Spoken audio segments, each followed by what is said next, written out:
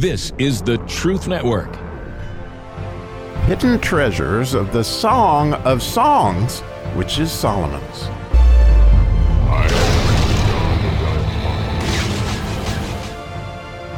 Digging into the gimmel chapter of the Song of Solomon, chapter 3. And I think that this is very much a gimmel verse, as we are in verse 2 today, and we get to dig around in that, with the gimmel being the idea of prospering.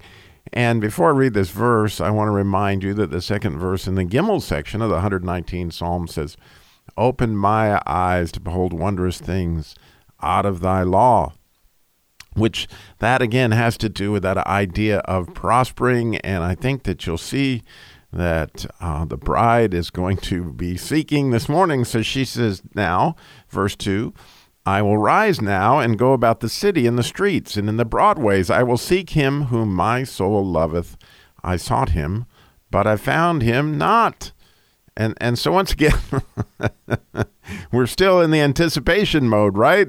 So yeah, last episode, we were talking about she was on her bed, but now she gets up, and it's kind of interesting that, all through the end of the last chapter, the Jesus, bridegroom character was asking her to arise. He asked her very specifically twice to arise, and implicated it as well the third time. So it's interesting that now she decides it's time to get up.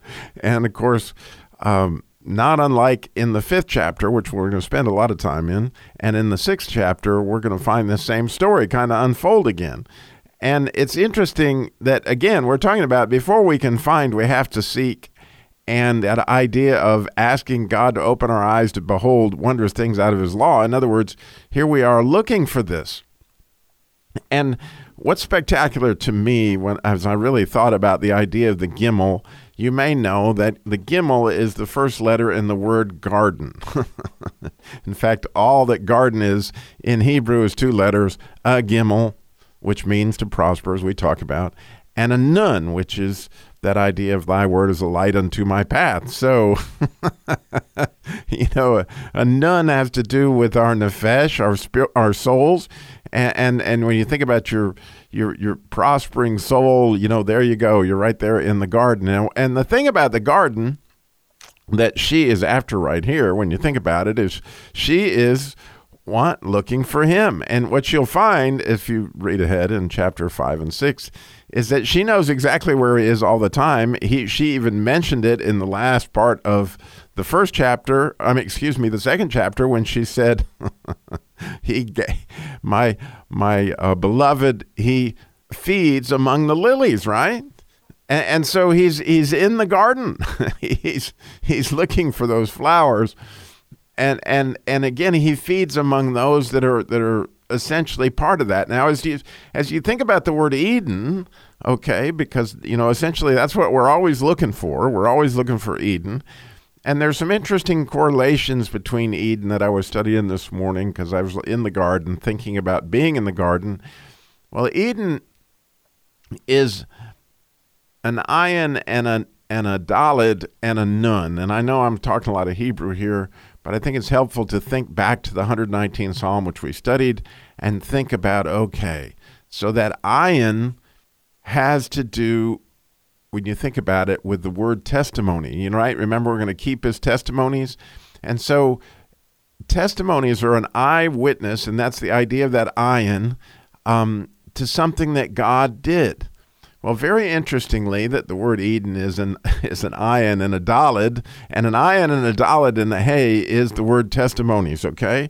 And so have you ever thought about that when you are in a dinner with a bunch of people and they're talking about God and you have all these different God sightings, or maybe you're with your band of brothers sometimes and you're meeting with them and they're sharing God, and that's Eden. That's why you feel the way that you do, is because it's the whole idea. And that's why, remember, we talked about testimonies in the 119th Psalm. Our souls love them. The reason that it loves them, it's just like being in the garden. And what's the advantage of being in the garden? That the Adam had that we don't have? Jesus was there. He walked with him in the cool of the day.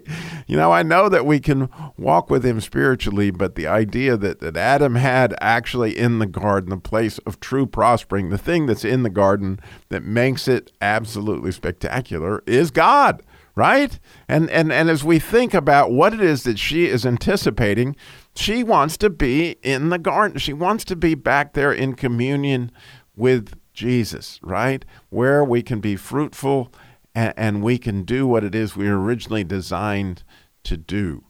And so I don't know about you, but I was thinking about that in my own world. How do I experience the garden?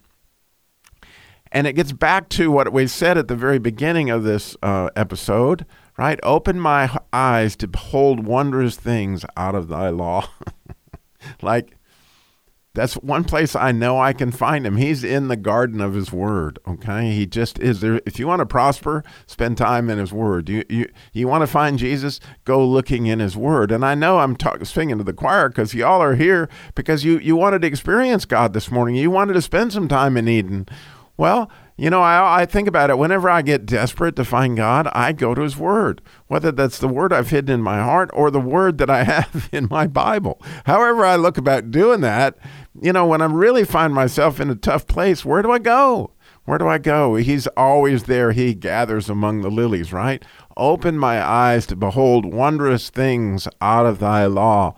We're in search of these statutes, again, where we can be close to our beloved, where we can be close to the person we're united with. And how do we get closer to him?